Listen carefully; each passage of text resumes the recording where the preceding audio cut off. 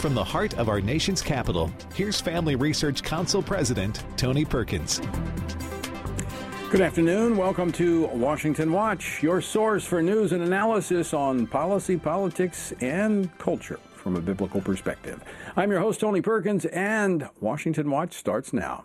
Well, after weeks of requesting a meeting with President Biden, House Speaker Mike Johnson will head to the White House tomorrow, but it won't be a one-on-one meeting like he requested.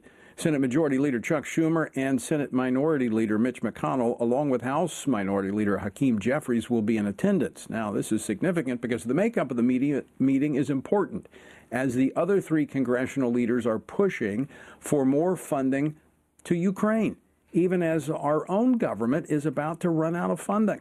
We're going to talk with Congressman Ron Estes, a member of the House Budget Committee and House Ways and Means Committee, in just a moment. And in another act of diplomatic aggression, Secretary of State Antony Blinken on Friday stated that Israel's civilian housing settlements in the so-called West Bank violate international law. It's been long-standing U.S. policy under Republican and Democratic administrations alike that new settlements are counterproductive to reaching an enduring peace. They're also inconsistent with international law.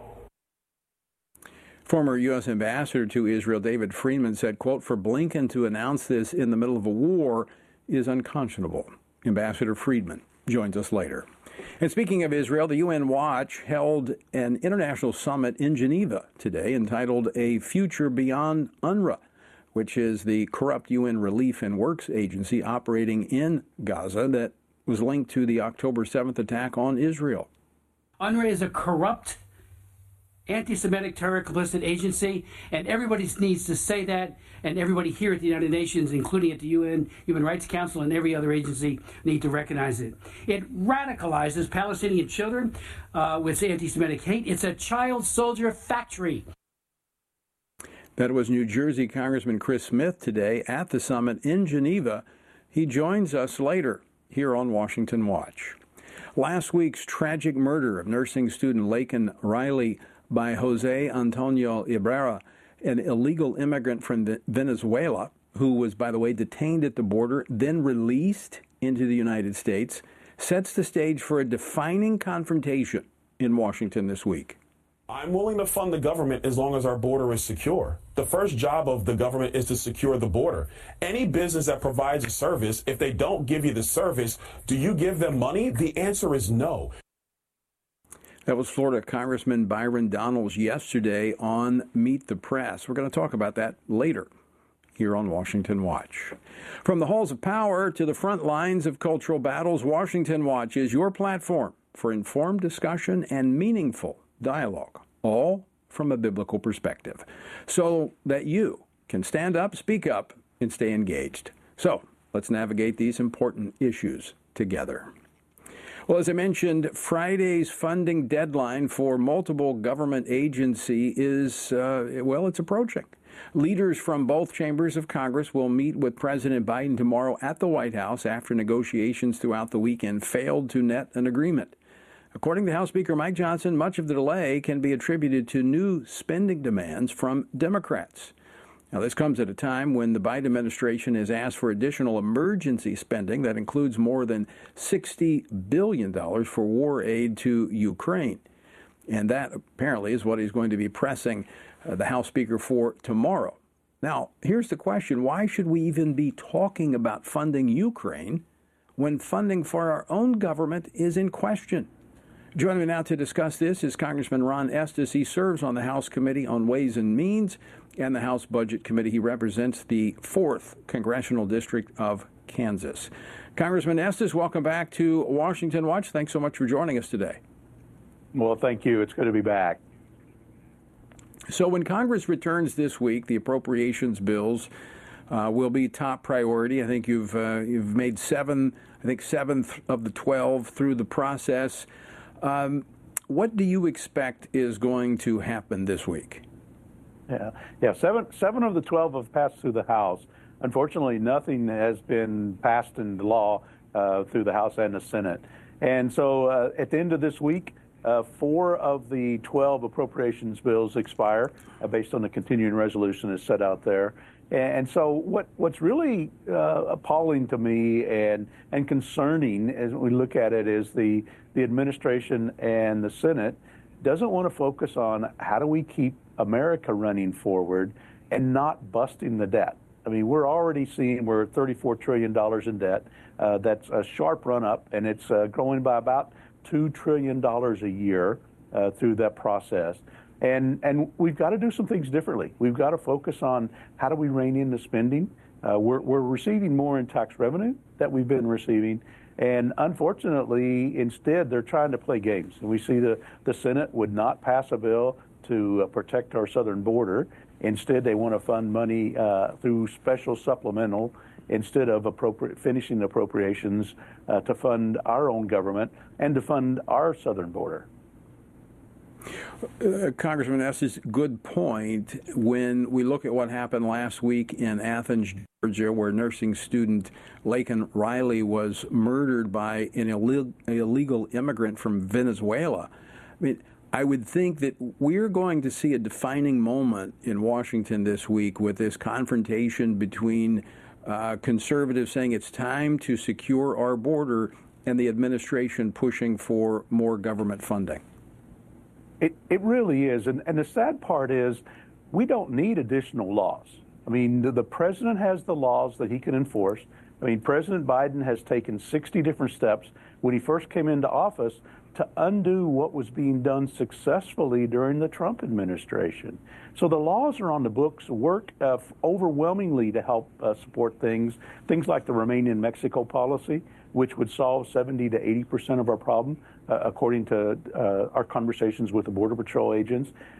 If the Biden administration would just enforce the laws to protect the country, the laws that are on the books would actually help America. I mean, you wouldn't see these terrible deaths, these atrocities and these other crimes being committed by the illegal aliens that have been brought into the country and allowed to stay here and then released to roam throughout the countryside. Right, and of course that's not even bringing up the issue of the drugs, fentanyl that's coming across the border and the devastating effect that has had. So tomorrow, as the congressional leaders, the House Speaker, the Minority Leader, and the Senate leadership meets with the President, of course the President's going to be pushing for the $95 billion aid package, primarily going to Ukraine. What do you see as the outcome here? Do you think that the president is going to throw in a few tidbits to address the border? As you pointed out, he doesn't need more laws. He can do it. Will he announce tomorrow, you think, that he's going to do some, kind of window dressing at the border to try to force Republicans to fund government? I think he will probably try that, if not tomorrow, then in the next few weeks. It's an election year, so he's very astute to that in terms of focusing on how he can get himself reelected. So I don't doubt at all that he will say something that sounds like he's fixing the border when in reality he's caused the problem. And the real focus right now needs to be on how do we fund the government? How do we do it in a sustainable way that moves forward? Unfortunately, Senate leadership, 2 of the 4 congressional leaders that will be there have already passed a bill where they want to increase funding supplemental outside the United States and not focusing on the U.S. Budget and protecting our country. And instead, you'll see that the pressure being put on Speaker Johnson. We all need to support him and standing firm for the issues that are important for the United States. So with these appropriations bills, as you said, the House has moved 7 of the 12. None have gone all the way through the process. The clock is ticking. What do you think is going to be the likely outcome? I mean, the options are, somehow the Senate goes to work, which I haven't done in a while, so I doubt that's going to happen. There's going to be another continuing resolution funding government. I doubt that's going to happen because if you do a CR through the end of the year, it triggers budget cuts, not big, but about a 1% reduction. The other option then is an omnibus. What do you think is going to happen? Yeah, you're right. Those are kind of the 3 options to look at: is a year-long CR, which has relatively modest 1% cut in spending, or shutting the government down, which, although it may address some concerns that we have, it doesn't actually solve the problems, and so we've got to focus on how do we do the appropriations. I think we're now within our 72-hour window, of which when we communicated when the Republicans took control of the House of Representatives that we wanted to have 72 hours to read the bills before we were expecting people to vote on them. I would not be surprised if a short-term continuing resolution is what comes out of the discussions this week, because it seems like the president and the Senate leadership's not stepping up to help resolve this issue, to help it move forward. Also, Congressman Estes, if I'm not mistaken, a part of those early agreements by Republicans was no more omnibus, these conglomeration of all these bills put together where it's irresponsible spending, which has brought us to this point of $34 trillion in debt. I would think that would have to be a non-starter with most Republicans. It really is problematic because, you know, the normal bad habit that's been going on for the last 20 plus years is that the appropriations would not be finalized by September 30th, when they should be done by, and therefore we have a continuing resolution. Usually it backed up to Christmas and the holiday season, in which case the pressure point became so great, and then the omnibus was brought up. Typically omnibuses are big bloated spending packages. People know the political games they can play, so they actually say that I'm not going to support the omnibus unless they get their pet project in the project. So you end up seeing a lot more spending, and it's wasteful. And that's really what's led us to this point where we're now at $34 trillion that going to have to be paid back by our kids and grandkids and great-grandkids. Right. That's just inappropriate for us to be doing. So, final question for you, Congressman Estes. We should be, right now, working on next year's appropriations bills. I mean, that should be the focus. We're still working on funding the current year that we're in. Do you think that we're going to get back to the regular order of funding the government the way it is supposed to be done? Is that going to happen when we get beyond this current impasse? Yeah, it's hard to change these bad habits, this muscle memory that exists in Washington, because it's been, like I said, it's been since the 1990s, since the last time all 12 appropriations bills were done by the end of the calendar year, by September 30th, in order to start the new fiscal year. And so it's going to take a lot of leaning in to make that happen. We're already having conversations in the Budget Committee about preparing our congressional budget to start that appropriations for 2025. It's going to take a lot of leaning in, a lot of hard work to actually help change this and turn this boat around, because we can't continue doing the same thing that we're doing. Yeah, but we got to have men and women like you that are willing to keep fighting to get that done, because you're absolutely right. It's not going to happen on its own. It's going to require a concerted effort. And quite frankly, I think you're going to need some reinforcements, because the margins are pretty thin there among Republicans. Congressman Estes, great to see you. Thanks so much for joining us today. All right, great. Thank you. All right, folks, don't go away. On the other side of the break, we're going to be joined by former U.S. Ambassador to Israel, David Friedman, is going to join us to talk about the best path forward for Israel once Hamas is defeated. Stay tuned. We're back after this. Christians must be sure to faithfully think about the issues that have taken our culture and many of our churches by storm from a biblical perspective. Family Research Council's David Clausen, along with co-authors Denny Burke and Colin Smothers, released a new book, Male and Female, He Created Them, a study on gender, sexuality, and marriage to help Christians better grasp the Bible's teaching about these issues. This study presents a biblical view of homosexuality, transgenderism, and marriage. With this new resource, readers will be given guidance on specific specific questions related to preferred pronouns, identity, intersex conditions, and other matters that our churches must be discipling their members to respond to with love and biblical conviction.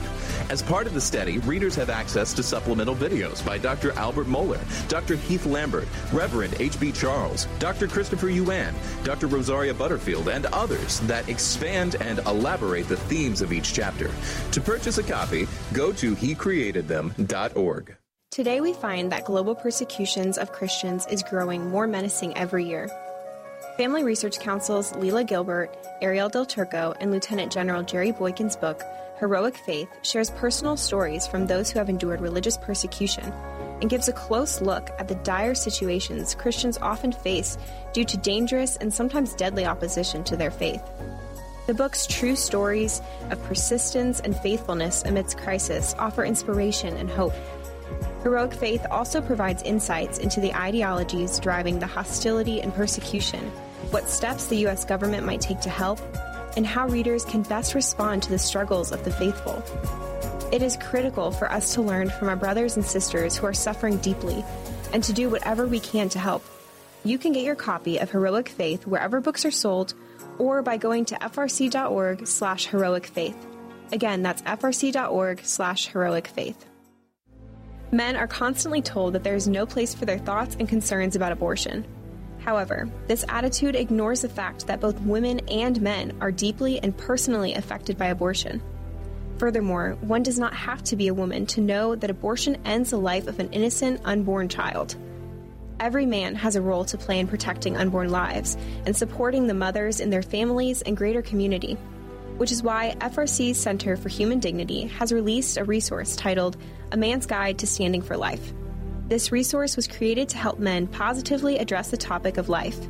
This guide will equip men with phrases to utilize or avoid, as well as practical tips for helping to protect life and the expectant mother or unborn child he knows. Every man has the opportunity to be an unborn baby's hero by stepping in to support a mother and speaking up for her child's life. Get this free guide at frc.org/prolifemen to learn more about the important role men play in protecting unborn lives.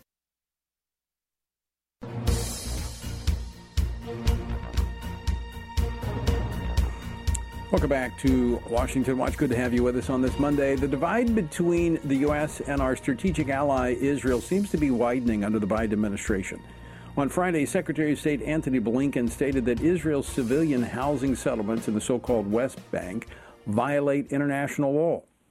It's been long-standing U.S. policy under Republican and Democratic administrations alike that new settlements are counterproductive to reaching an enduring peace. They're also inconsistent with international law. Now, this totally reverses the policy of the Trump administration and that of former Secretary of State Mike Pompeo. Now, the question is, will Blinken announce next that they're going to move the embassy from Jerusalem?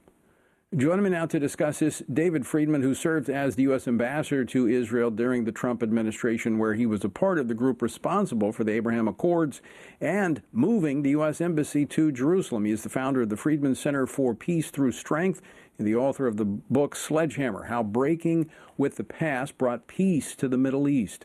Ambassador Friedman, welcome back to Washington Watch. Thanks so much for joining us. Yeah, thank you, Tony. Always good to be with you.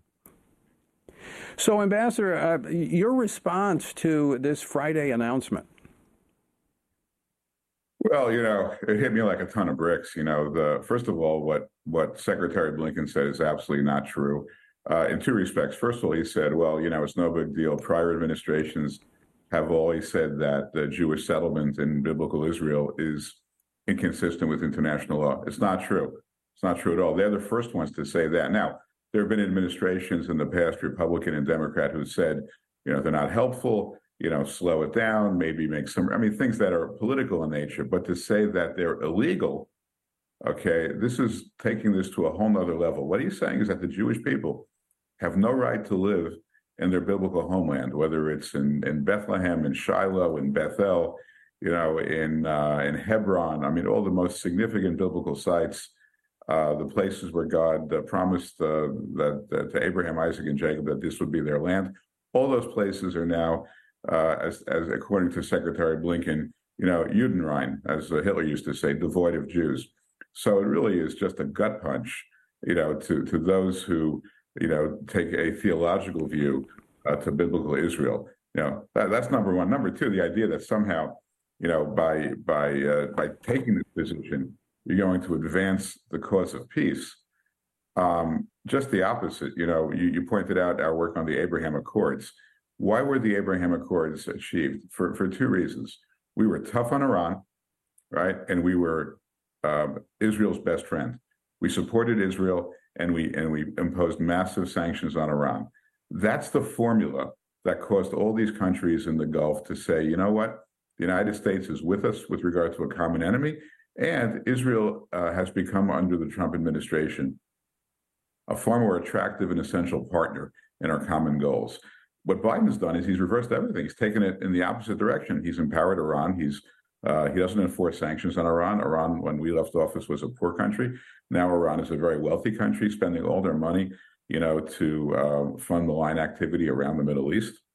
And Biden's been nothing but difficult with Israel on some of the most important issues. He's trying to force Israel into this two-state solution, which nobody in Israel wants, which nobody with half a brain should want, where it's, logically and politically.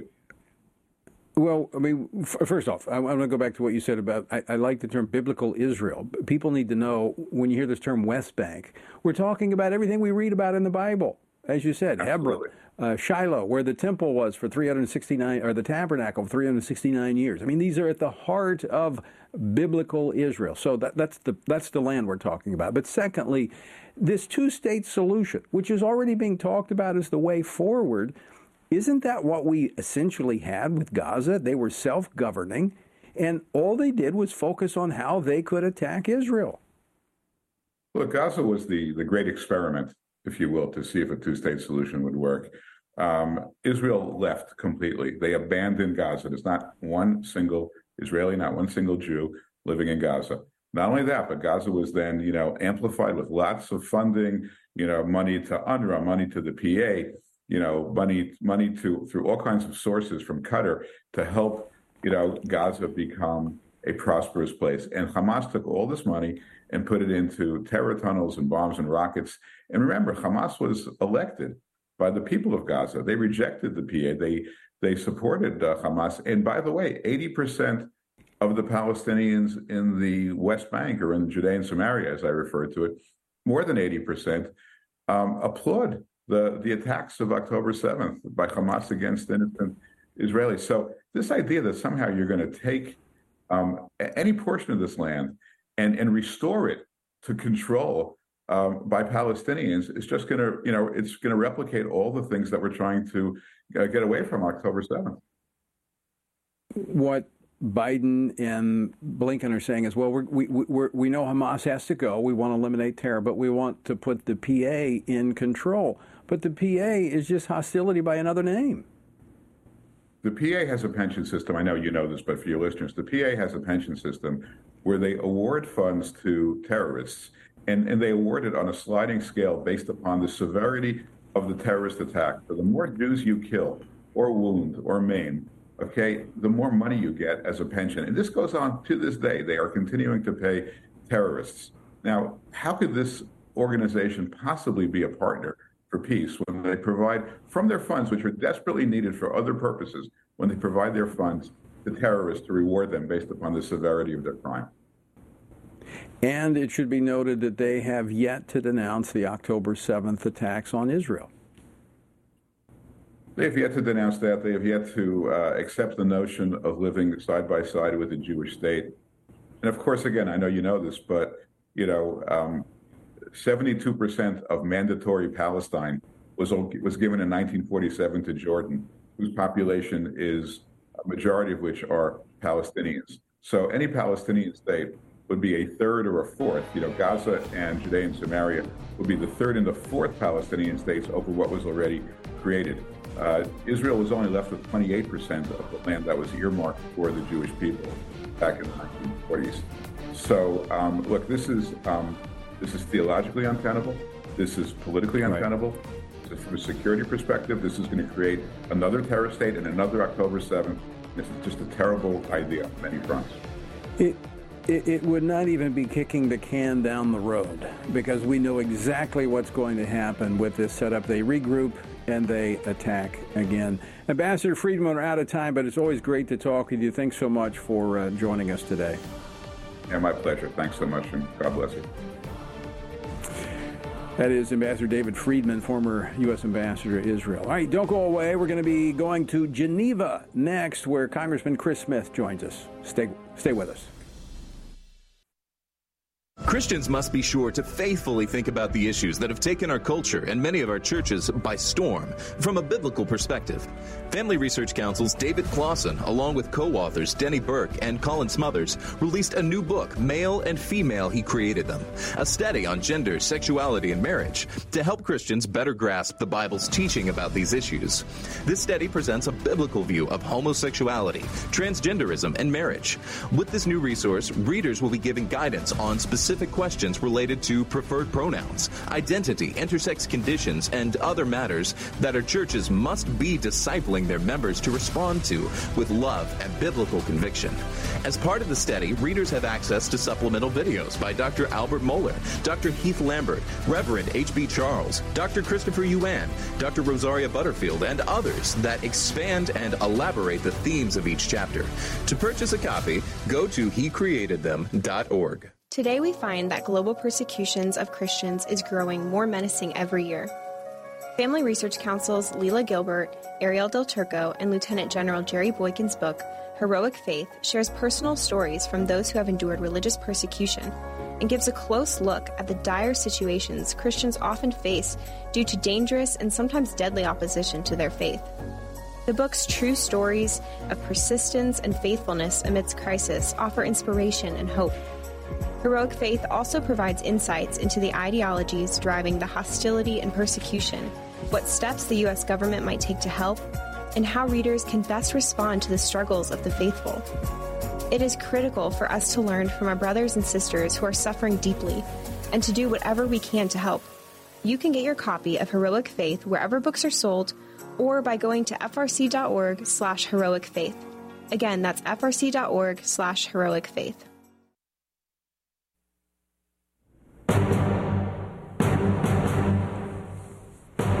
Welcome back to Washington Watch. Good to have you with us on this Monday. All right, beginning today in Geneva, the organization UN Watch is hosting the first international summit for a future beyond UNRWA. Now, that's the United Nations Relief and Work Agency. That's the humanitarian arm of the UN in Gaza. So they're looking at what does the world look like beyond UNRWA? Well, the problem here with UNRWA is that they maintain deep and widespread ties with Hamas and Islamic Jihad. Just last month, Israeli intelligence revealed that at least 12 employees of UNRWA directly participated in the October 7th terrorist attack on Israel. And more were indirectly involved. Now, these reports did make headlines, but observers of UNRWA have known for years that the UN agency existed as a tool to promote anti-Semitic propaganda. In fact, I've seen this myself as I've been in Israel. Well, joining me now from Geneva at the summit is Congressman Chris Smith. He is a senior member on the House Committee on Foreign Affairs and co-chair of the House Task Force for Combating Anti-Semitism. He represents the 4th Congressional District of New Jersey. Congressman Smith, good to see you there in Geneva. Oh, thank you very much, Tony. It was a very, very good conference. So tell us about the summit and what's going on there in Geneva. Okay, so the summit took place within yards of where the Secretary General of the UN and all of the top leadership were meeting at the UN Human Rights Council, which unfortunately has been rife with hypocrisy and one-sided focusing on Israel to the exclusion of places like China and Sudan, Tehran, you name the offender, Israel gets all the focus. It's just ridiculous. But we were talking about what do we do, as you said, now that UNRWA has shown to the world its colors. It has trained up one terrorist after another in their schools. They teach anti-Semitism to very, very young kids. And we wonder why, when they're 12 or 13, they're carrying AK-47s, because they've they've been told repeatedly that to kill Jews is a good thing. So they have spawned this cycle of hate. And that's why there were so many people willing to engage in it. And it might even be more than just 12 that were directly involved as part of Hamas. But again, the support for slaughtering Jewish women, men, and children starts right in the very beginning, and we pay for it. Right. We are the biggest donor by far. Trump, to his credit, ended all funding for UNRWA when he was president. In came Joe Biden, and he's given him over $1 billion, U.S. tax dollars, and without any conditionality. And so it's very, very troubling to see what happened on October 7th and thereafter. And again, I offered, Tony, an amendment 20 years ago, similar to the bill that I just got passed in the Foreign Affairs Committee 20 years ago, saying we've got to shift our funding. If we're going to help refugees or internally displaced persons, you can't have all of this anti-Semitic hate being imposed upon these little children who then grow up to be killers. You just can't do it. Yeah, Chris, and my amendment passed the House, never got even a look over on the Senate side. I mean, I've seen this myself. We've got, yes, I know that. We've got UNRWA is radicalizing these children, as you point out. It is with our tax dollars. I mean, we're at a point where we're having this debate over budgeting in the Congress. Is there a chance that we could see UNRWA defunded? Oh, a great chance. I mean, my bill passed 30 to 19 in the House Committee on Foreign Affairs.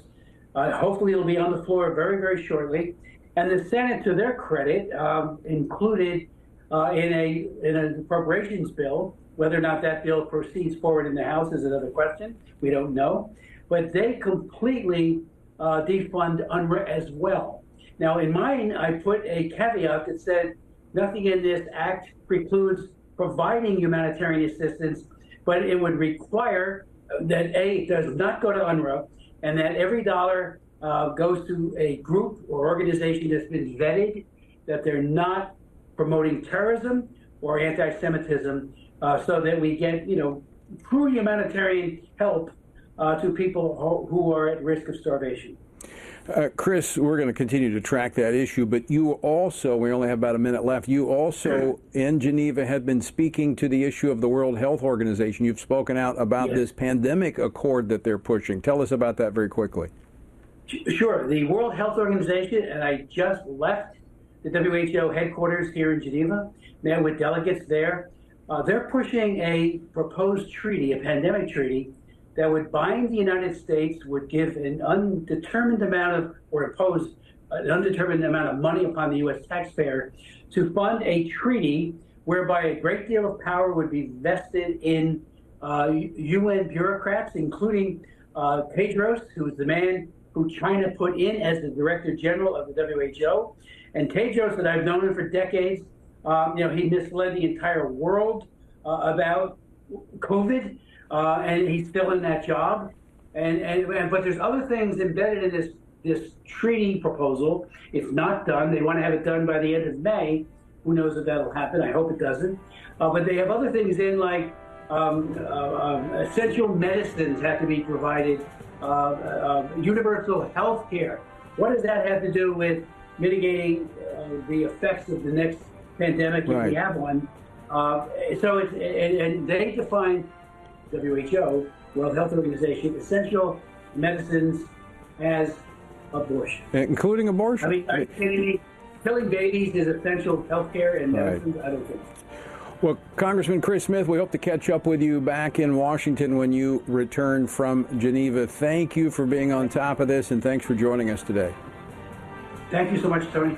Appreciate it. All right, folks, stick with us. We're coming back on the other side of this with more Washington Watch. Don't go away. Christians must be sure to faithfully think about the issues that have taken our culture and many of our churches by storm from a biblical perspective. Family Research Council's David Clausen, along with co-authors Denny Burke and Colin Smothers, released a new book, Male and Female, He Created Them, a study on gender, sexuality, and marriage to help Christians better grasp the Bible's teaching about these issues. This study presents a biblical view of homosexuality, transgenderism, and marriage. With this new resource, readers will be given guidance on specific questions related to preferred pronouns, identity, intersex conditions, and other matters that our churches must be discipling their members to respond to with love and biblical conviction. As part of the study, readers have access to supplemental videos by Dr. Albert Mohler, Dr. Heath Lambert, Reverend H.B. Charles, Dr. Christopher Yuan, Dr. Rosaria Butterfield, and others that expand and elaborate the themes of each chapter. To purchase a copy, go to hecreatedthem.org. Today we find that global persecutions of Christians is growing more menacing every year. Family Research Council's Leila Gilbert, Ariel Del Turco, and Lieutenant General Jerry Boykin's book, Heroic Faith, shares personal stories from those who have endured religious persecution and gives a close look at the dire situations Christians often face due to dangerous and sometimes deadly opposition to their faith. The book's true stories of persistence and faithfulness amidst crisis offer inspiration and hope. Heroic Faith also provides insights into the ideologies driving the hostility and persecution, what steps the U.S. government might take to help, and how readers can best respond to the struggles of the faithful. It is critical for us to learn from our brothers and sisters who are suffering deeply and to do whatever we can to help. You can get your copy of Heroic Faith wherever books are sold or by going to frc.org/heroicfaith. Again, that's frc.org/heroicfaith. Men are constantly told that there is no place for their thoughts and concerns about abortion. However, this attitude ignores the fact that both women and men are deeply and personally affected by abortion. Furthermore, one does not have to be a woman to know that abortion ends the life of an innocent, unborn child. Every man has a role to play in protecting unborn lives and supporting the mothers in their families and greater community, which is why FRC's Center for Human Dignity has released a resource titled A Man's Guide to Standing for Life. This resource was created to help men positively address the topic of life. This guide will equip men with phrases to utilize or avoid, as well as practical tips for helping to protect life and the expectant mother or unborn child he knows. Every man has the opportunity to be an unborn baby's hero by stepping in to support a mother and speaking up for her child's life. Get this free guide at frc.org/prolifemen to learn more about the important role men play in protecting unborn lives.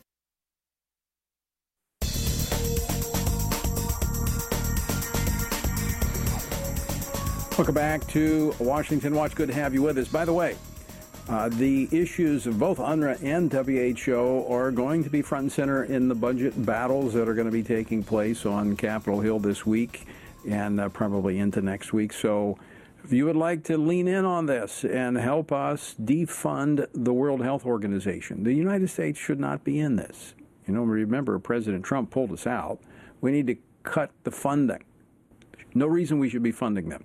Text WHO to 67742. That's WHO, WHO, to 67742. You'll get a link.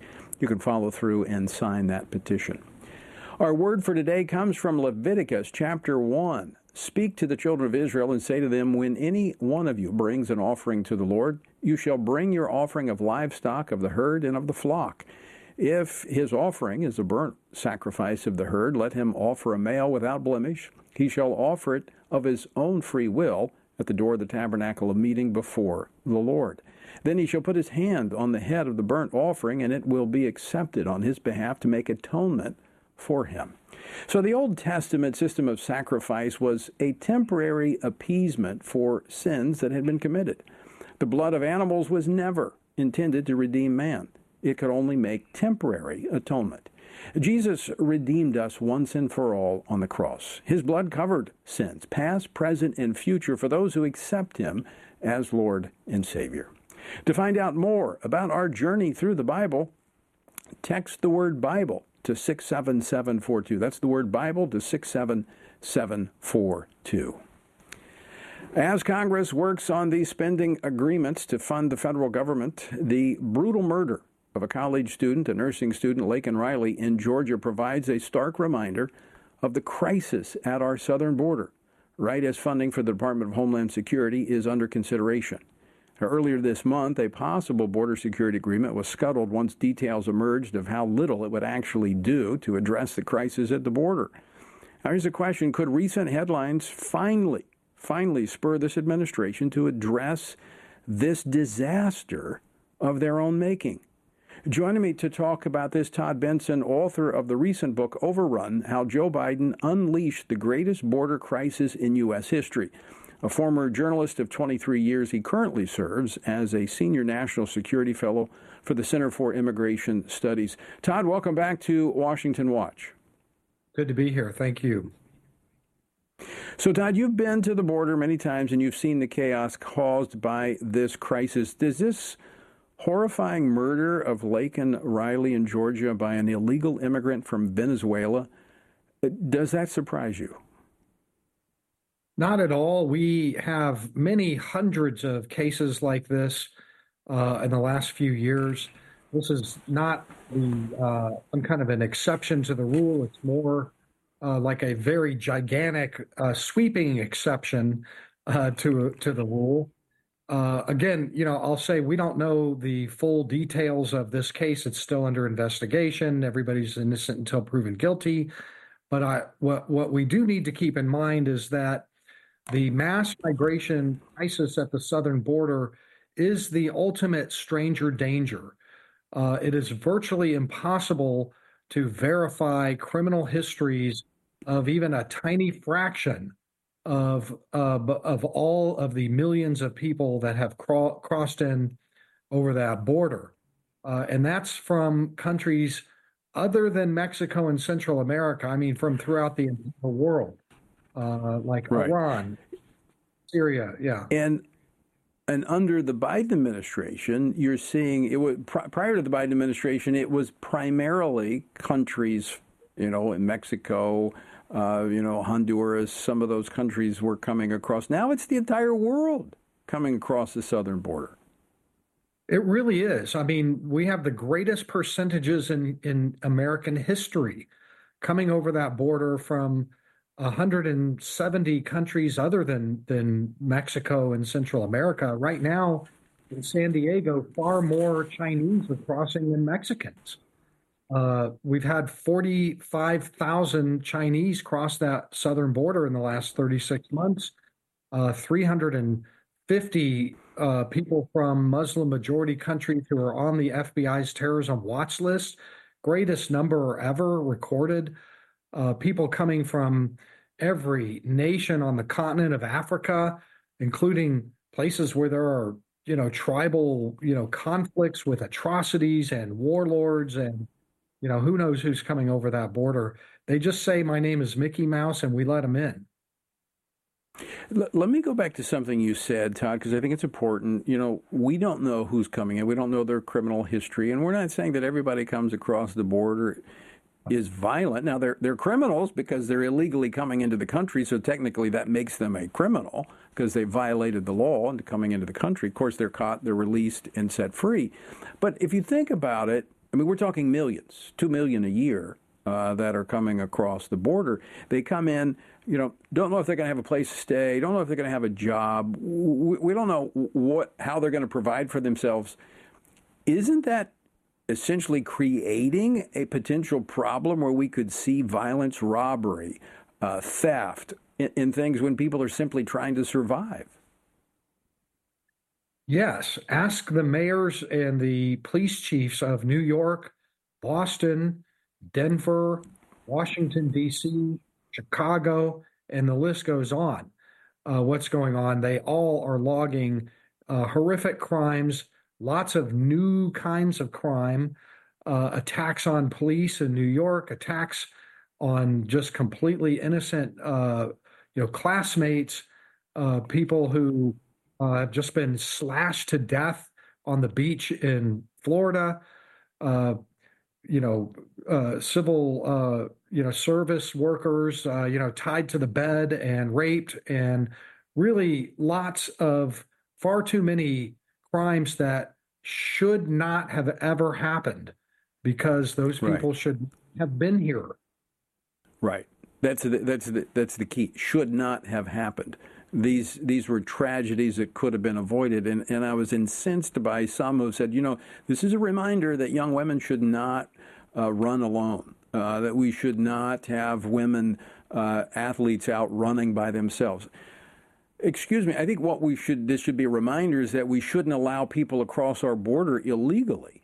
I mean, when you look at in fact, I just want you, Todd, to walk us through this process, because this suspect, to be clear, he's a suspect in the murder of Laken Riley, one of millions of illegal aliens that have come across the border by the Biden administration. They've been detained, then released into the country.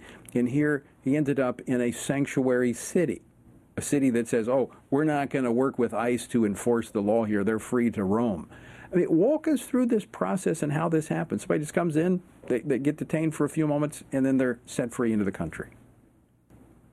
Right. You cross the border patrol, you turn yourself compliantly into a border patrol agent. They take you to a big soft-sided facility. You tell them what your name is. They type it in. You give them your fingerprints. They do database checks. If you've never been in the country before, you'll probably show up clean. And then within a day, you are stamped for release on your own recognizance, and you're put on a bus or a plane to the city of your choice. And that's that. That's about as much as it is. And usually they'll want you to voluntarily report into an ICE office later. But we know from statistics and data that the vast majority of them never report in. They just disappear, never apply for asylum because they know they're not going to get it because they're not eligible. They just want to all stay in the country for as long as possible, working, sending money back home, until one day we wake up and deport them. But they'll run and hide all the way up until that moment. When somebody is arrested for a criminal act, we are supposed to call ICE. But in the sanctuary cities, they don't call ICE. They have a ban on calling ICE. There's nothing more immoral than calling ICE on a criminal arrested in any of these cities. And so as a result, they get released, cashless bail. We've all seen that. And they're free to go do it again and again and again because we tolerate them not calling ICE. Well, this is what happened with this suspect. He was arrested in New York and released. So as they are then just let free to walk through the country, how do they get jobs? How are they able to legally work in the country? It depends. First of all, you don't have to legally work in this country. You can mow lawns. You can work on construction sites. I think this particular individual had a fake green card. It's so easy. Let me count the ways that you can work illegally and fraudulently. Some of them do get temporary work permits that are renewable every 2 years. If you come in on the CBP One app, you schedule your illegal entry, then we'll give you 2 years of work authorization, and you can renew it every 2 years online for like $10 with no vetting whatsoever. If you apply for asylum, you could, in 6 months, qualify for a work permit that will last until you get declined 5 years from now or 10 years from now, in which case you just work illegally. You can work legally or illegally or fraudulently any way you want, or not work at all and just go on the public welfare system and collect checks for as many years as you need checks. Incredible. Todd, let me ask you this one question. Is there any policy that the Biden administration has put forth that discourages illegal immigration into the country? Only one, and only very, very recently because of the election and the polling that's going. Biden went to Mexico in around Christmas time, and he sent Mayorkas and Antony Blinken down there too. Met with the Mexican president and made some kind of a secret deal, because lo and behold, the Mexican president began rounding up tens of thousands of migrants on their northern border with us and shipping them 1,500 miles south. They are hardcore policing for immigrants at roadblocks throughout Mexico. They're still letting 5,000 or 6,000 a day cross, especially in Arizona and San Diego. But they have reduced it significantly in the last month and a half due to a diplomatic arrangement that Biden made with Manuel López Obrador, the president of Mexico. I don't know how long that'll last, but this is all about the election in November. Bring those numbers down. They have brought those numbers from 14,000 a day, 12,000 a day to 5,000, 6,000 a day, just with that one thing, which they could have done 3 years ago at any time. Now, you've talked about the asylum scam and how the whole world is in on this. Tell our viewers and listeners about that. Well, it's sickening, really. I mean, it's just awful. Let's just take one of the big nationalities, Venezuelans. They're one of the largest numerically that have crossed our border. They are all coming in under ostensible humanitarian protection grounds like asylum or CBP 1 humanitarian parole, where they walk them in. But the vast majority of those hundreds of thousands have not been living in Venezuela at all for years. They have been living in safe third countries, prosperous, with residency, with asylum, places like Colombia and Ecuador and Brazil and Argentina, Peru, 15 other countries down there in the Caribbean. And when they heard that the border was open and all you had to do was claim humanitarian protection, all of a sudden, every one of them was throwing their ID cards down on the riverbank and crossing in and saying, I'm coming directly from Venezuela, from the Maduro regime, and persecution. Same goes with Haitians.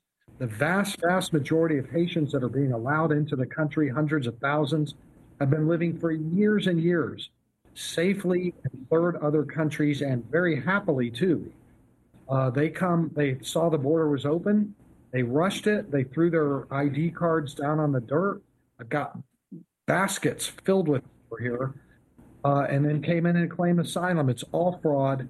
It's all built on lies, and nobody is doing one thing at all to enforce our asylum fraud laws, and it's mass asylum fraud going on and humanitarian protection fraud, mass assembly line fraud going on there, and nobody's doing a thing about it. Todd, very quickly, we only got about 30 seconds left, but you mentioned that they come over here thinking and they get checks, they get money. What benefits are illegal immigrants getting when they come into the country? Everything. 100% support. A lot of this is passed through cash from the federal government to the states, which pass it to the cities. For example, in Chicago, each immigrant is getting $7,000 cash a year for housing. Their food is paid for, their transportation, their school, their clothing, everything is paid for a long, long time, months and months, from all different sources, not necessarily federal sources, but sometimes state and local. There's charities that are just constantly, nobody is going without any, including free medical care from STEM to third care. We're going to have to leave it there. It looks like the list is far too long that we can cover in the remaining seconds we've got left. Thanks so much for joining us today. Folks, thanks for sticking with us as well. Until next time, keep standing. Washington Watch with Tony Perkins is brought to you by Family Research Council and is entirely listener-supported. Portions of the show discussing candidates are brought to you by Family Research Council Action, For more information on anything you've heard today, or to find out how you can partner with us in our ongoing efforts to promote faith, family, and freedom, visit TonyPerkins.com. Also, to leave a comment about Washington Watch, call our watch line at 1-866-372-7234. That's 1-866-372-7234.